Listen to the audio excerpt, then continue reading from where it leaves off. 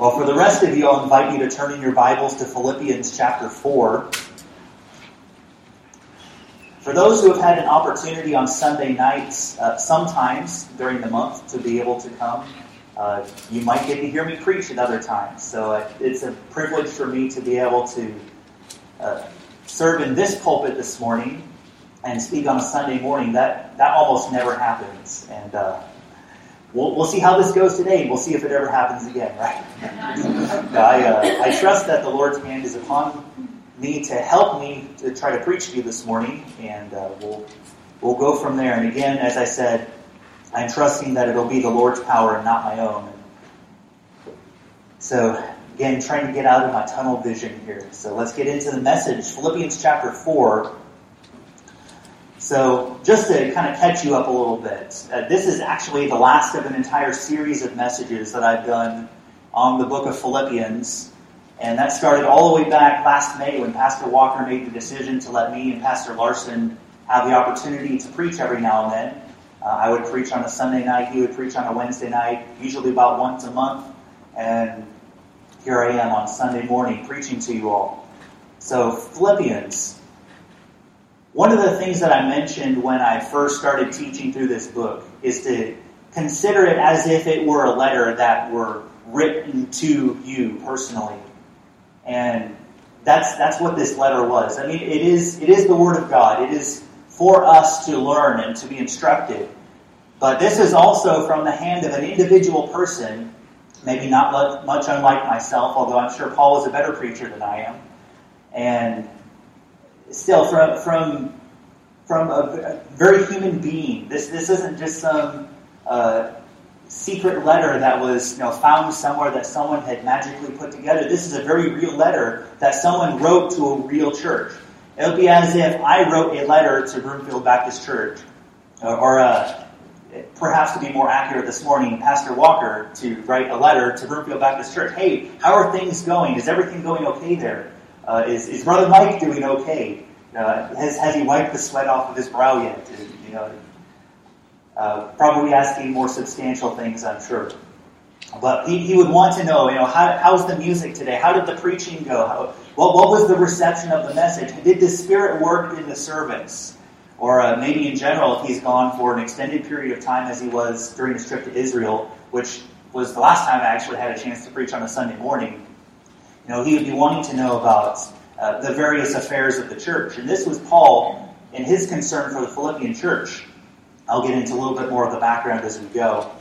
But catching you up to chapter 4 where we are, I've been doing a series of little, what I call mini guides. I've taken chapter 4 as Paul's guides to various things. So first at the beginning of chapter 4 was Paul's guide to Christian conduct. We looked at various aspects of the way that the believer should think and should act and behave. And that was that comprised verses 1 through 9 when we did that. My last message, which was actually a couple weeks ago, we looked at Paul's guide to Christian contentment. And you see that word content in those next verses there, verses 10 through 14. Paul learned in whatever state of life he happened to be in, he was going to learn to be content. And I shared some of my own personal testimony about how God has helped me to be able to learn how to be content in my various life circumstances. So now we get to the end of the letter. People talk about famous last words. Now, these weren't exactly Paul's last words at all. If you want that, you'd have to go to 2 Timothy. And that is his last words as far as chronologically speaking of what he wrote. But in terms of what he wrote to the Philippian church, this is it. So Paul, what are you going to say to your church? What last words of advice do you have for us? What last words we're going to see thanksgiving in here. And we're going to see a lot of the reason for his writing this letter in the first place. So I'll invite you to Philippians chapter 4, starting in verse number 15 as we read this morning. And I'll try and catch myself up here. Philippians chapter 4, verse 15. Now you Philippians know also that in the beginning of the gospel, when I departed from Macedonia, no church communicated with me as concerning giving and receiving, but ye only. For even in Thessalonica he sent once and again unto my necessity, not because I desire a gift, but I desire fruit that may abound to your account.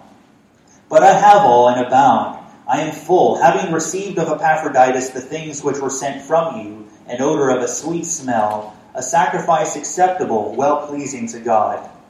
But my God shall supply all your need according to his riches and glory by Christ Jesus. Now unto God and our Father be glory forever and ever. Amen. Salute every saint in Christ Jesus. The brethren which are with me greet you. All the saints salute you, chiefly they that are of Caesar's household. The grace of our Lord Jesus Christ be with you all. Amen.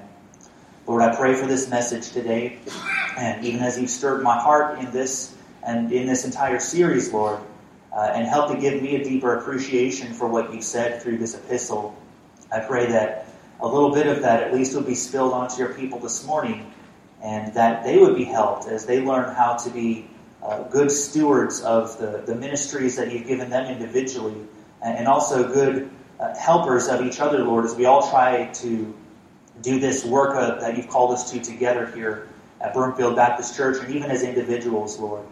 I pray, Lord, that your Holy Spirit would take the preeminence, Lord, and that I would be able to step back and just see you work through this message. In Jesus' name, amen.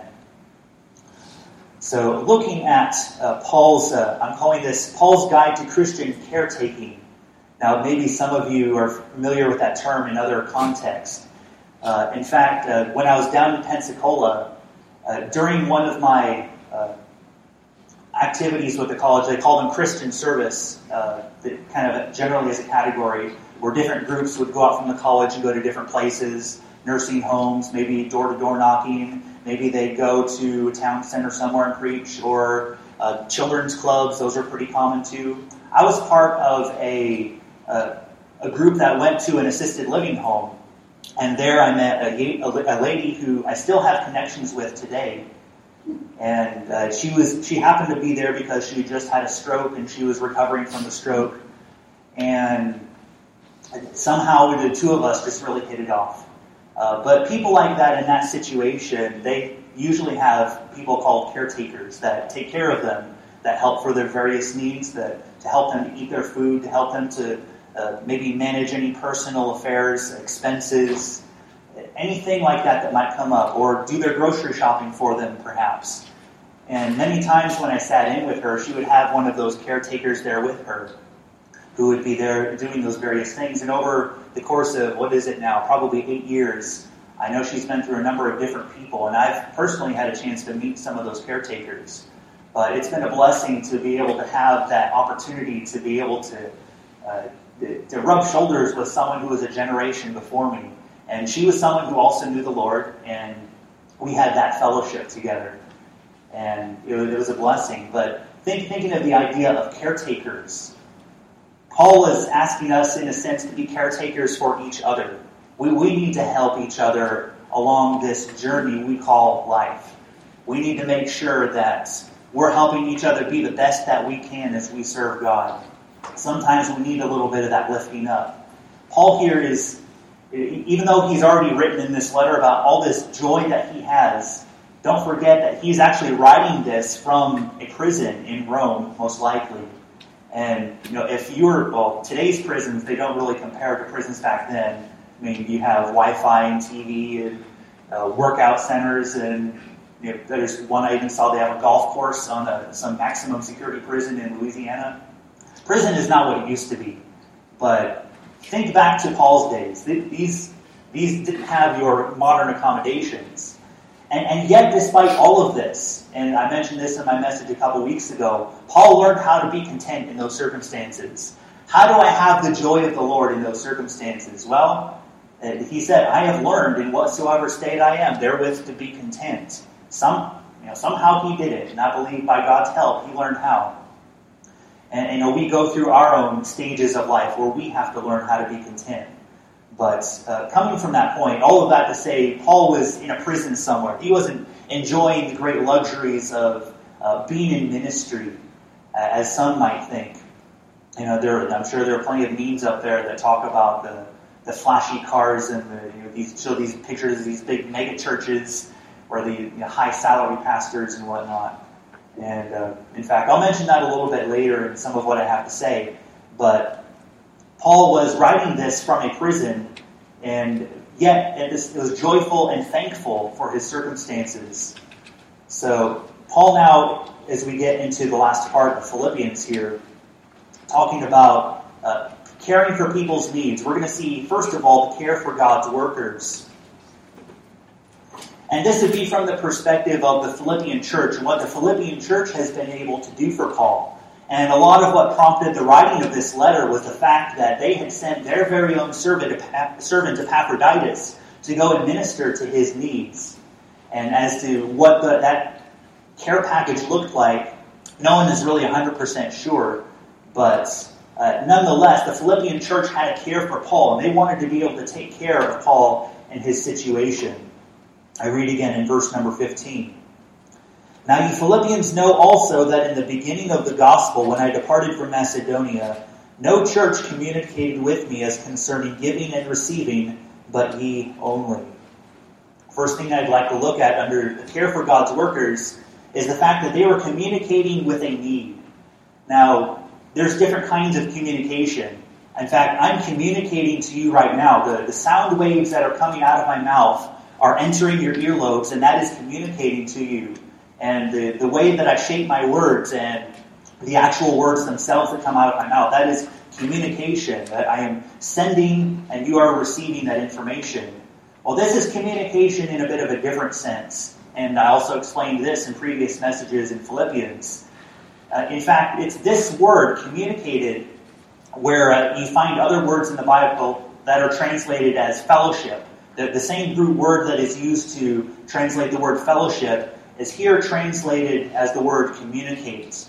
But if you take all of those words together and you kind of get boil it down to what does this word mean, it comes down to this idea of partnership or togetherness. Fellowship is a word that is commonly translated as, but here we see the word communicated. There's an idea or an aspect of fellowship in this communication. And maybe you've heard that phrase before, to communicate with someone's need. And in fact, in verse 14, it uses that similar kind of terminology there.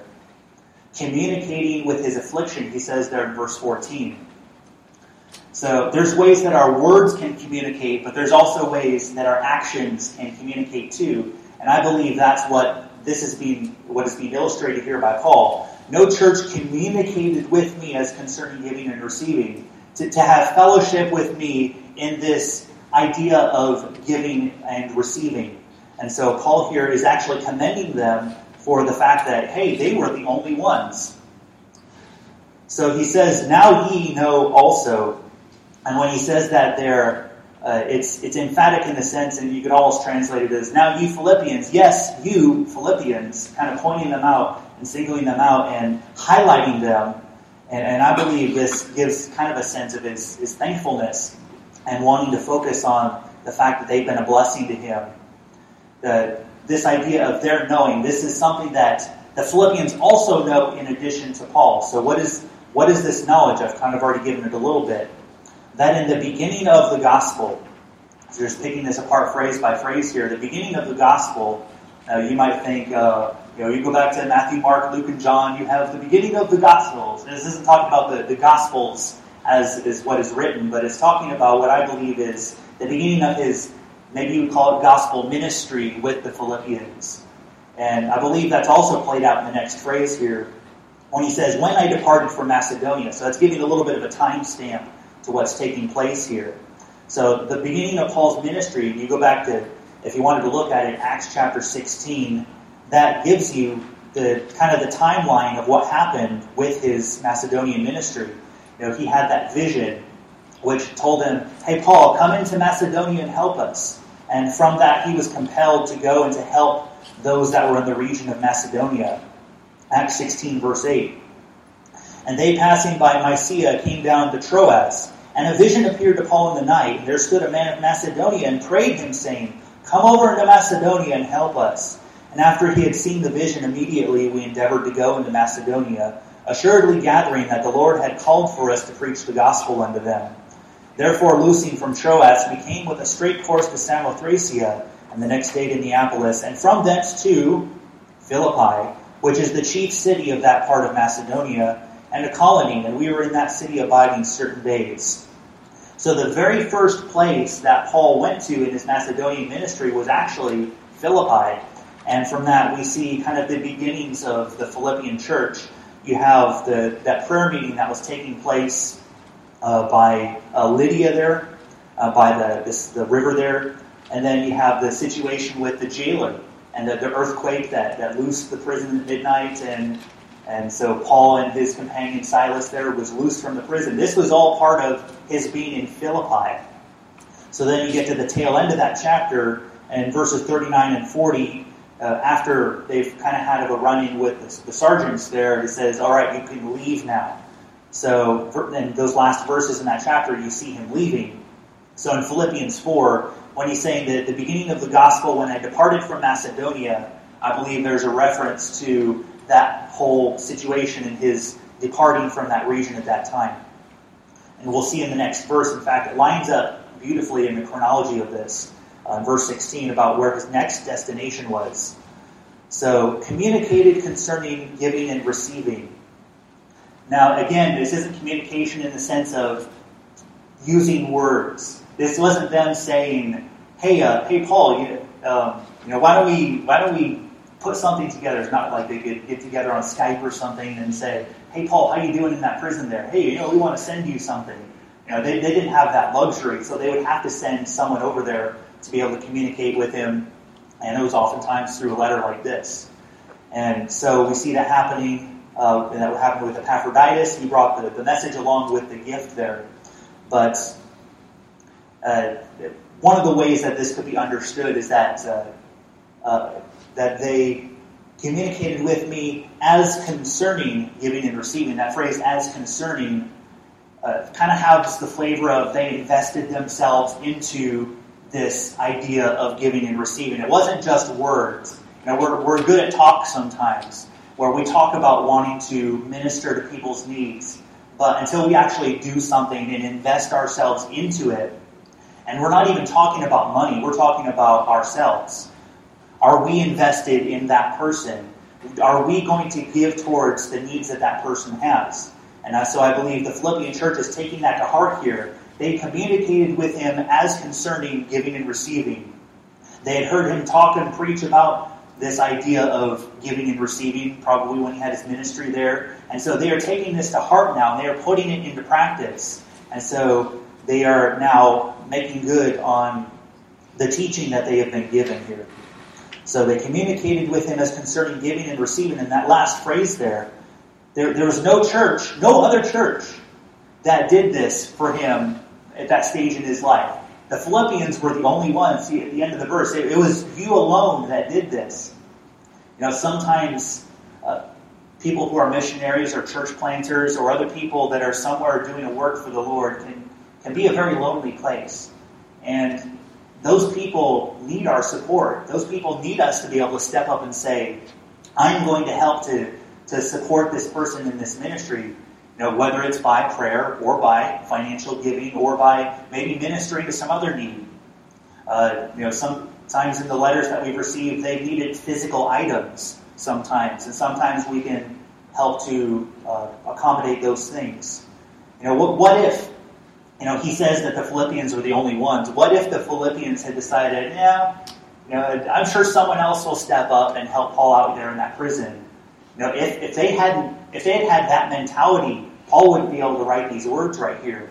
There would have been no one that helped. And it'd be kind of more like 2 Timothy chapter 4, where he says, no man stood with me.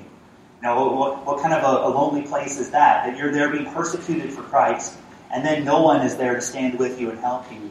I think it's important for us to be able to have that mindset that we are going to help God's people and the afflictions and the needs that they have. So verse 16 here, so communicating with the need, we've seen the awareness of their exclusivity, which is the fact that they were the only church. Next we're going to see anticipating future necessity. We see that in verse 16. He says, therefore, even in Thessalonica ye sent once and again unto my necessity. Even in Thessalonica, this wasn't just a one-time thing. They helped him, they ministered to him, but they didn't forget about him. So let's say we do make that pledge to make a one-time gift to someone. Is our heart in that to the point to where we're going to continue to be able to lift these people up in prayer and not forget about the ministry that these people have? And I know that just listening to the prayer letters that we have on Wednesday nights, there's a lot of people to keep track of. But that should be an encouragement for us to have a very healthy prayer life, to pray for these people. And I think that's a good practice to have, that we have a regular practice of even just specifically praying for those who are missionaries, church planters, or involved in some other parachurch ministry. We need to lift these people up, and not just one time. Because I'm good at that. I'm good at saying, I'm going to help this person out, and I'm going to give to this person, and then after that happens, out of sight, out of mind, and then I completely forget about who was this person, what did they do. A month later, I might be thinking, I might not even think of it, and that's the human part of me showing there. But that's where we need to discipline ourselves to make sure that we're putting these people in remembrance, into our own minds, that we remember them. He said, even in Thessalonica, and you see in Acts chapter 17, that's the very next place that Paul went, was into Thessalonica, and he stayed there for several weeks. So he says there, even in Thessalonica, he sent once and again unto my necessity. And that kind of has the idea of again and again and again and again. They just kept on helping Paul. He was over in Thessalonica, but they didn't forget about him. They were helping him where he was. And this was multiple times. And you read the passage there in Acts 17, he was there for several weeks. And so even in that time, it's not like they had the modern convenience travels that we have today. They would be sending people on foot to help to minister to his needs. And so they were really expending a lot of effort to try to help Paul. And as I label it here, anticipate future necessity. And you see that at the end of the verse there, he sent once and again unto my necessity. So they communicated with Paul. They kind of got an idea of, it's like we would ask a missionary sometimes, what are your needs? And they'll tell us that in their letters sometimes. And so we want to be able to help to meet their needs. It's nice to be able to send them gifts sometimes, and I'm sure they appreciate that. You send them you send a college student a care package in the mail, and it has Oreos and Skittles and all kinds of comfort foods. That's a good thing, and that's fine and well that we do that. We just also need to make sure that we're ministering to people's needs as well, and find out what those needs are. So evidently they were aware of what needs Paul had, and then they were seeking to meet those needs again and again. I think that's really true fellowship. It's not so much us here getting together on a Sunday. It's throughout the week as things come up with people. If we need to help out a brother or sister somewhere during the week, a need comes up, to be there for those people. That's true fellowship, I believe. And not only once. We need to make sure that, I think real love for people is being able to have that continued focus on, how can I be sensitive to this person's need? What part can I play in helping them to maybe get through a stage of their life, or to maybe meet a particular need that they have? We want to make sure that we're taking care of them in that way. And that really, I think, is true fellowship. So moving on here, I'm going to skip ahead to verse 18. Creating a thankful spirit. And again, this is from the perspective of the Philippians towards Paul, in the way I believe that Paul is addressing this here. Because this is what the Philippians have thus done to Paul by their giving. They have created a thankful spirit in him. Verse 18, he says, "But I have all and abound. I am full, having received of Epaphroditus the things which were sent from you, an odor of a sweet smell, a sacrifice acceptable, well-pleasing to God." And first thing in that is acknowledging reception. He said there at the beginning of the verse, "I have all," or in other words, "I have received everything that you sent me."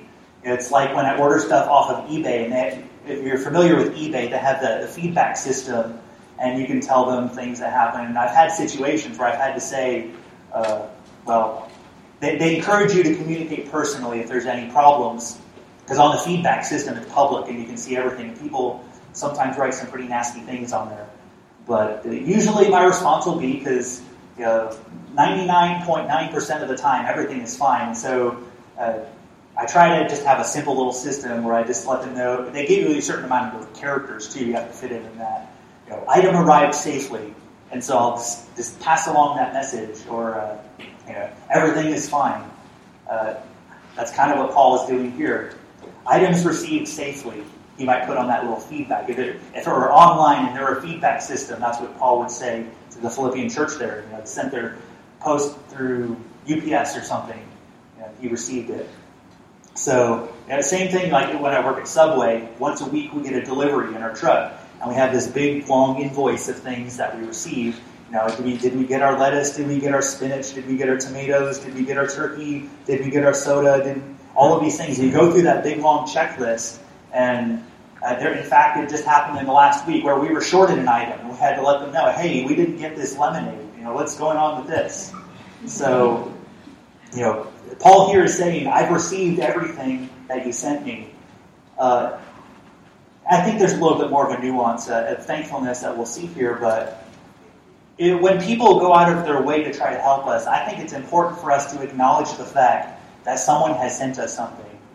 Paul here is saying, hey, I got it, I got it. And he's going to go beyond that in a little bit here, but just priming you for what I'm about to say here, coming up soon here. And again here it says, I have all and abound. And I believe that's a reference back to verse number 12, where he says, I've learned how to be abased or to be brought low, or how to abound, to be in a state of having plenty. That's how Paul felt when he received this. It may not have been the biggest gift, but to him it was a lot. And so Paul says, I feel like I am abounding because of what you sent me.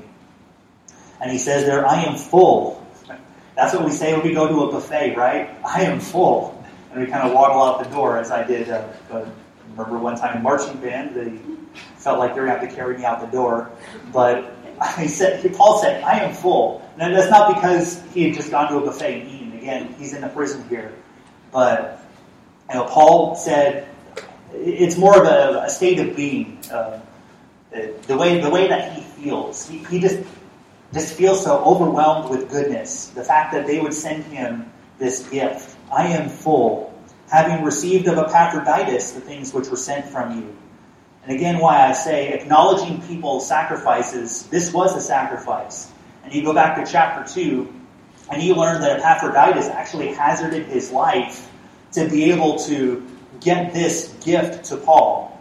Paul is, of all the times that you want to acknowledge that someone has done something for you, I think you want to do it in those situations where someone has risked their life to try to do that for you.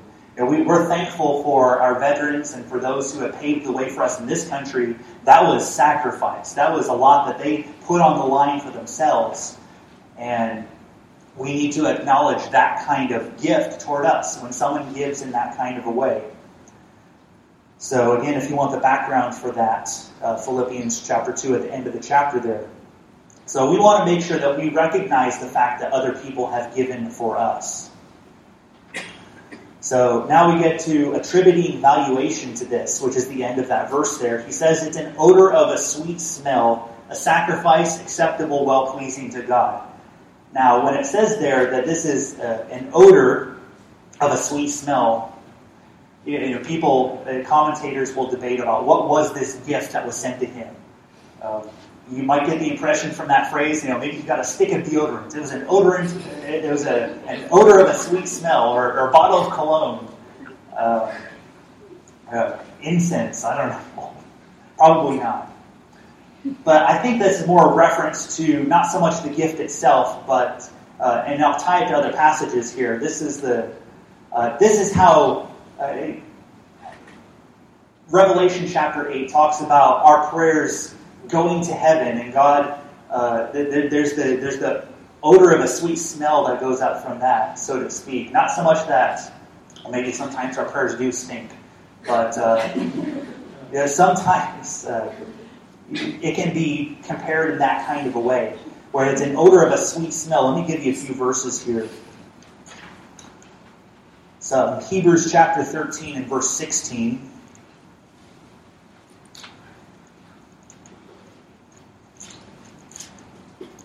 He says, "But to do good and to communicate, forget not." And again, that word communicate there has the same idea of what we've already talked about. "For with such sacrifices God is well pleased." Again, thinking about Epaphroditus. That was a worthy sacrifice to make on God's behalf there, and God was pleased with that. Let me tie it together a little more. We'll go back to Genesis chapter 9. This is right after the flood. And the boat has settled, and Noah is getting off the boat. And so now they're getting ready to live life post-flood. And here's what Noah does in Genesis 9, verse 20. "And Noah began to be an husbandman, and he planted a vineyard, and he drank of the wine and was..." Oh wait, is that the right chapter? Maybe I'm in chapter 8. Oh. Scratch that reference. Chapter 8. I know somehow I miswrote that. But that's a very opposite idea of what I want to communicate. So I just want to make that clear. Chapter 8, verse 20. "And Noah builded an altar unto the Lord, and took of every clean beast and of every clean fowl, and offered burnt offerings on the altar." And notice verse 21 here. "And the Lord smelled a sweet savor." I know that God's nostrils are that good, so he could smell that. And when you go up and you're camping and you're cooking some meat on a fire, that smells good, doesn't it? Yeah. He knows. We're going to do it again, right? All right. "And the Lord smelled a sweet savor, and the Lord said in his heart, I will not curse the ground any more for man's sake. For the imagination of man's heart is evil from his youth. Neither will I again smite any more every living thing as I have done." And then, of course, there's the more promises there that he gives. But you see that in verse 21. When Noah is offering those sacrifices, I believe it's not so much the fact that the animals burning on the fire smelled good. This is more that it was just something pleasant for the Lord to experience. And so I believe it's the same way with this gift that the Philippians had offered to Paul here. This was something that was pleasing to the Lord. He says they're a sacrifice acceptable, well-pleasing to God, and it has a lot of that idea. God was happy with their gift. Reminds me of Acts chapter 20. Paul is getting ready to say goodbye to the Ephesians there, I believe, in that chapter. And this is kind of the beginning of a new stage for Paul, where he's on his way to appeal to Caesar and have that whole scenario play out. But you're maybe familiar with the verse that he gives them, where he quotes Jesus as saying, "It is more blessed to give than to receive." And what a word to come from Paul, someone who has received this great gift from these Philippians.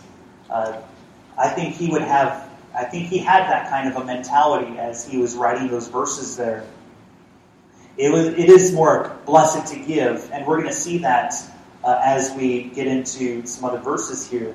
But not only was it a blessing on the Philippians' part. The Philippians can be blessed for the fact that they have given towards Paul. And it's a blessing to God. God, it was pleasing to him. It was a sweet-smelling savor and a sacrifice that was acceptable to him. So we get into point number 2 today, care for God's church. We've looked at care for God's workers, Paul specifically in this case. Care for God's church. Let's go back to verse number 17. After he's talked about, you've sent in Thessalonica, you sent once and again into my necessity, not because I desire a gift, but I desire fruit that may abound to your account. Not because I desire a gift. That's very similar to what he wrote back in verse number 11. He's trying to put off the idea that he's trying to ask for something here. And maybe going back to some of what I talked about, maybe you've seen it online too, where people will criticize these big dollar preachers that are on TV that have these jumbo jets and these huge church buildings, and that they live in these luxurious mansions by the sea. And they'll criticize Christians. How what are you really giving your money to when you're giving money to a church? And then Well, of course, here we are at Brookfield Baptist Church. You know what your pastor drives, right? You know what house he lives in. You know his means. I would say most of us, if not all of us, are aware of the kind of life that he lives. And that's where I think we need to bring some of those people back down to reality. Maybe that's some churches, and some of them I would hesitate to call churches, but nonetheless, I mean, the average church, I believe, is more like our church here, where you have just average people, and I appreciate that about the Walkers. They are average people. Don't take that the wrong way. You're very normal. They might disagree, but I'll go with that for now. I should stop while I'm behind, right? Okay. So we see here Paul's heart. Paul's heart was not to try to mooch off the church. That's the point I'm trying to make here. Paul wasn't trying to manipulate people to feel bad for him so that they would give towards him. But it was really just the Philippians taking the initiative on their own part to give towards him. And so that's kind of what he's communicating there, is like, I didn't ask for anything, but you guys decided to give anyway. That shows, I believe, as much about the Philippians as it does for Paul here. And when I went over verse 11, I shared some other verses about the fact that this isn't Paul trying to reach out for something. And if you want the references, again, Acts chapter 20, verses 33 and 34, and 2 Corinthians 11, verses 7 through 9. Paul was very humble in that regard. He tried to labor with his own hands to try to support himself. And he wasn't trying to, let me put it up on the screen here. Okay, so that's what he's going to say in verse 17. Rejecting the notion of handouts. He wasn't looking for a handout. He wasn't asking for them to give him something. But again, the Philippians took initiative in that. He says, on the contrary, I desire fruit for you. That's what I really want. I want you to be blessed by God because you have given to help support me. This is now really showing from Paul's perspective towards the Philippians when I say care for God's church. And you can go back to other passages like in 2 Corinthians 11 where Paul will mention his whole litany of heartaches and hardships that he's had, being shipwrecked and losing sleep. And he says above all of that was his care for the church.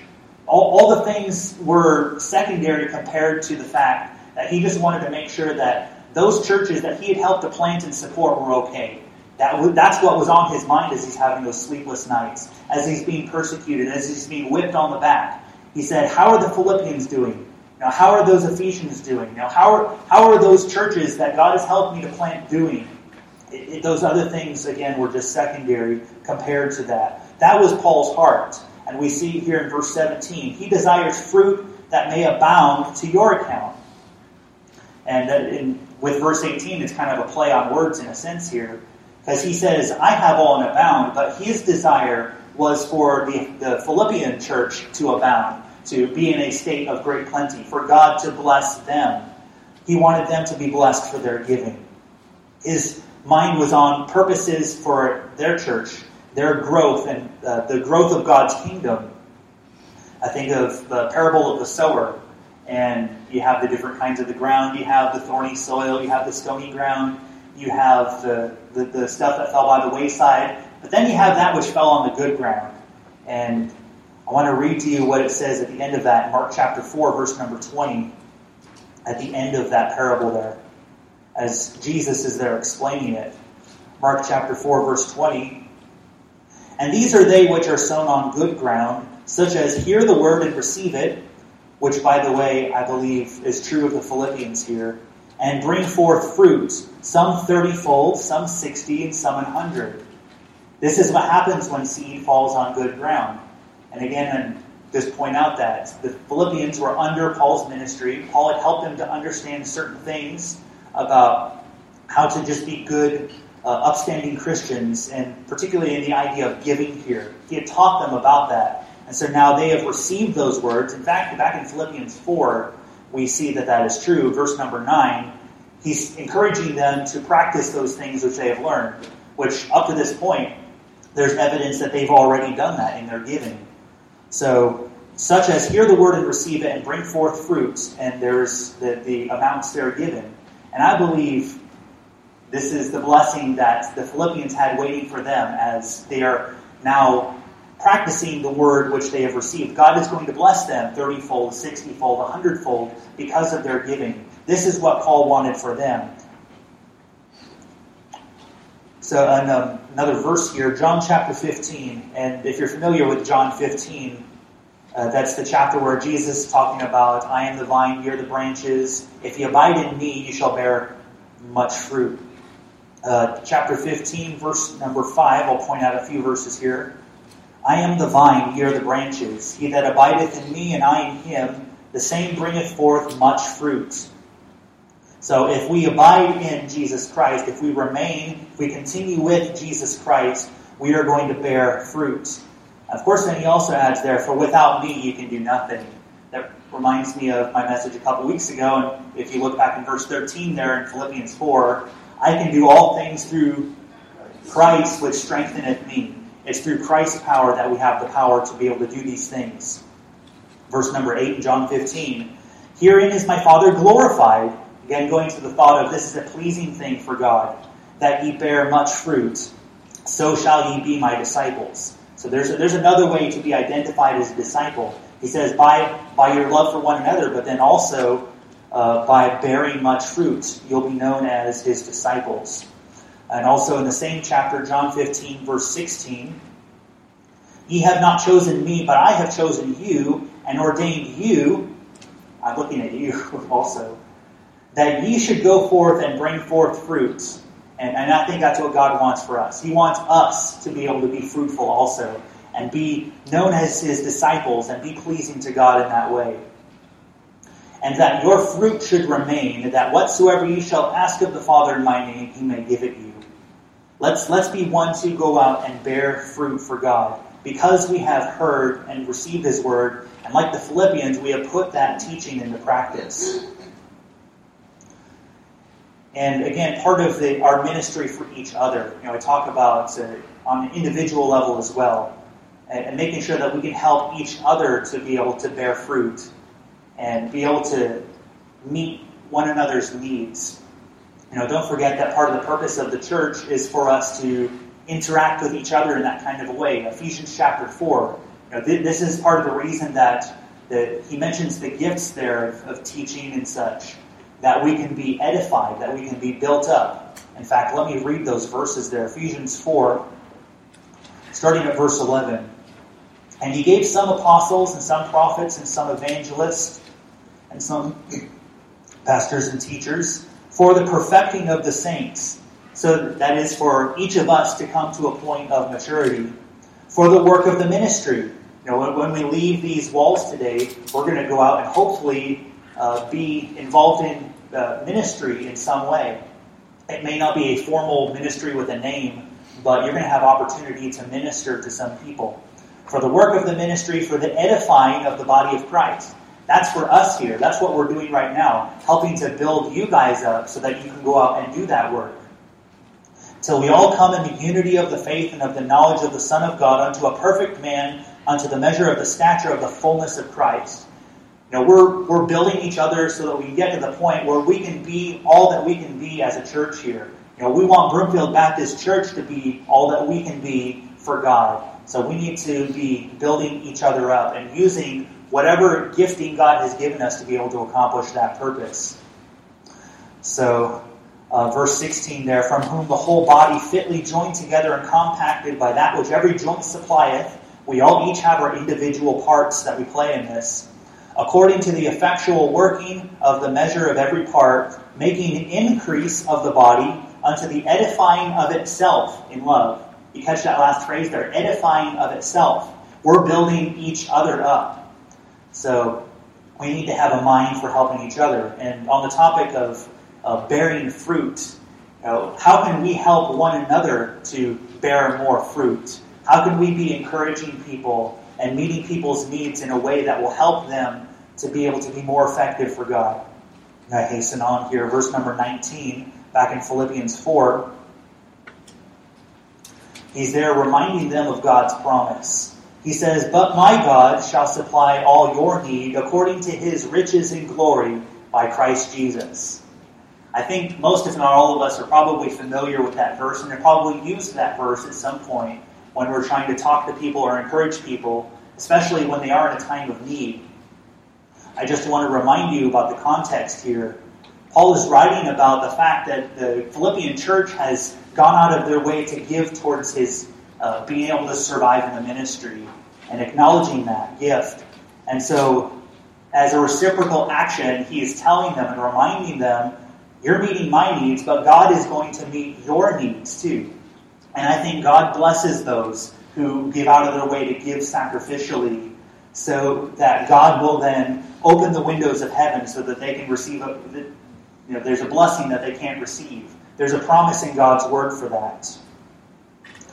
Some other verses to remember, Matthew chapter 6. And in fact, I know Pastor will be getting there when he gets back, not in the near future, I believe, but Matthew chapter 6, since we are going through the Sermon on the Mount, normally on Sunday mornings with him, just to remind you of these words here. "Therefore take no thought, saying, what shall we eat, or what shall we drink, or wherewithal shall we be clothed? For after all these things do the Gentiles seek. For your heavenly Father knoweth that you have need of these things. But seek ye first the kingdom of God and his righteousness, and all these things shall be added unto you." There's the promise that if we focus on God's kingdom, then the rest of our needs will take care of themselves. And then, of course, a similar passage, Luke 6:38. "Give, and it shall be given unto you, good measure, pressed down, shaken together, and running over, shall men give into your bosom. For with the same measure that ye meet withal, it shall be measured to you again." You know, sometimes God uses a human agent to be able to provide for people. And that's quite often how it happens, isn't it? That you'll get something unexpected from somebody. Someone will walk up to you one day and just totally catch you off guard and say, "That's exactly what I needed." And so it happens sometimes. So notice that from that verse there, "Shall men give into your bosom?" God sometimes uses human agents to provide for us. Back in our scripture reading, 2 Corinthians chapter 9, we read some verses from there, point out a couple things here. Verse number 8, "God is able to make all grace abound toward you, that ye, always having all sufficiency in all things." Notice how many alls are in that verse there. "All sufficiency in all things may abound to every good work." And notice that phrase, for doing his work. God will provide for his work. There's the phrase that says, "Where God guides, God provides."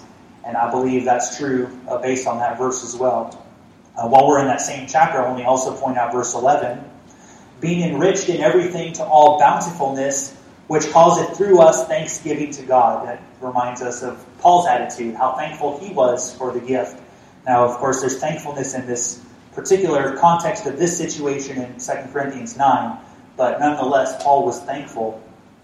"For the administration of this service not only supplieth the want of the saints," that is, it's meeting a need, "but is abundant also by many thanksgivings unto God." So it's abundant in the sense that you're providing for someone's needs, but also abundant in the sense that it's causing people to be thankful when you give. And when God gives towards us and supplies our needs, that's an attitude that we should have as well. I'll remind you of Philippians 4, verse number 6. We need an avenue by which to have those needs met. God knows, but He wants us to know that He knows, and then communicate that to Him. And that's where prayer comes in.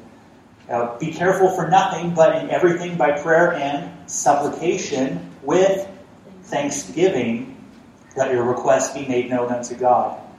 And we need to make sure that God knows that we know, or I should say, we need to know ourselves that we know that God knows.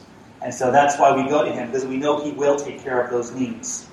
So moving on here, another verse while we're on that topic, 1 Timothy chapter 2, verse number 1.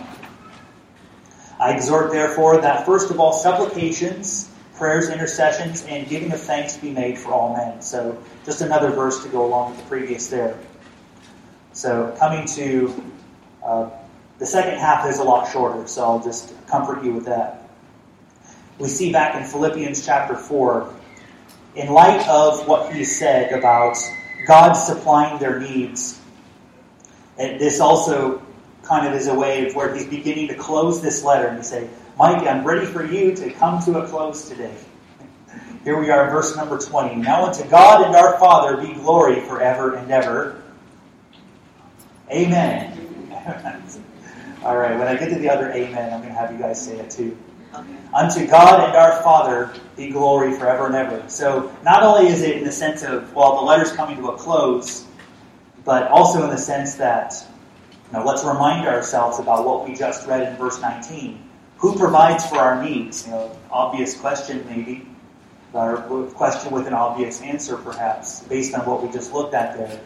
But verse 19, my God shall supply all your need according to his riches through Christ Jesus. In riches and ways, I misquoted it there. You understand it. God is the one that provides for our needs. What more reason is there that we give glory to God? Well, that's one good reason.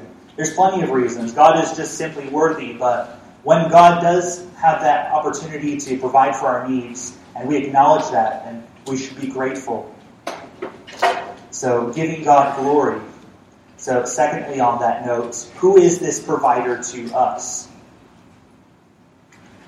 He is listed there in verse 20. Now unto God and our who? That's God, our, verse 20, Father. He is our Father. And, which reminds me of, again, I'm going to steal a little bit of Pastor Walker's thunder here, and what we sometimes call the Lord's Prayer, Matthew 6:11. Our Father which art in heaven, hallowed be thy name, thy kingdom come, thy will be done, on earth as it is in heaven. Give us this day our daily bread. That's verse 11. That is a request for God to provide for our needs. That is our Heavenly Father caring for us, and notice it's daily bread. We acknowledge that he provides for us every day. We need to be in tune with what God is doing in that regard. Matthew 6:11. Also, how about Matthew 7:11? Making me think about Slurpees now. That's not a need, by the way. That's it. But good gifts. That's what that verse talks about.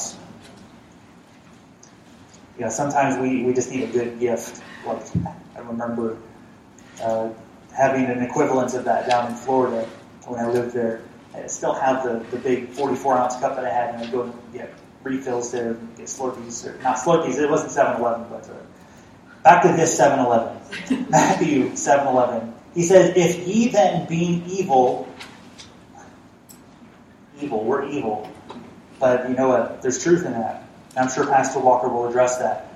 If ye then being evil know how to give good gifts unto your children, it really is a comparative term. How much more shall your Father, which is in heaven, give good things to them that ask him? Now we've talked about going to God to ask for those needs that he's going to provide for us. God will answer our needs according to his will. He'll give us even good things. And in Luke's passage, it talks about promising us the Holy Spirit. If you need the strength of the Holy Spirit to do his work, and you ask God for it, and I believe God will give it to you. So let's be sure that we're asking our Heavenly Father to provide for our needs. But coming to a close here, care for God's children. And this is where we kind of mingle with each other. Verse 21 says, salute every saint in Christ Jesus. You know what this is not. You see that word salute there. Maybe you'll think of, here, let me salute you. Let me salute you. Let me salute you. No, that's not what the word salute means here at all. It's really just a word talking about general greeting. So, we have that time during the service. We've already done that. We've already obeyed this scripture. Did you know that? We've already obeyed salute every saint. Maybe you didn't get to everyone, so you'll have an opportunity to take care of that very soon here. So salute every saint in Christ Jesus. That's the command that's given here. So very simply, offering the command. Now also demonstrating an example. And so then he says, the brethren which are with me greet you. So he says, we're doing the same thing for you now. I am sending greetings, and this is greetings, I believe, on behalf of those that were with him. And if you want a list where Paul actually does this, it's pretty abbreviated here in Philippians. But if you go to Romans 16, there's a big long list of people where he says, this person salutes you, and this person salutes you. And by the way, it's like saying, hi. You have those big group chats, or on Skype you get the family together and you're talking to grandma or something like that. And everyone is saying hi. That's Romans 16. Everyone there is saying hi. And Paul is acknowledging that through the letter there. So the brethren which are with me greet you. All the saints salute you. Notice this, chiefly they that are of Caesar's household. And this verse, you may not think of it this way, but I think this summarizes a lot of what Paul's attitude was towards his entire ministry here, the entire setting for writing this letter. If you go back to chapter 1 and verse number 12, But I would you should understand, brethren, that the things which happened unto me have fallen out rather unto the furtherance of the gospel. That's Paul's acknowledgement of taking the best of a bad circumstance here. He's in prison, but he's allowed God to use it in such a way that he's able to have a ministry there in that prison. And so then we see chapter 4, verse 22, where he's saying, chiefly they that are of Caesar's household. How come these people now are saying hi? It's because he had a ministry with them. He was able to reach them. So, to be very brief there, you just can look at those verses in chapter 1. Now, what about the Philippian jailer? He had a ministry with the Philippian jailer, right? And there's a great reward as a result of that. His entire family got saved.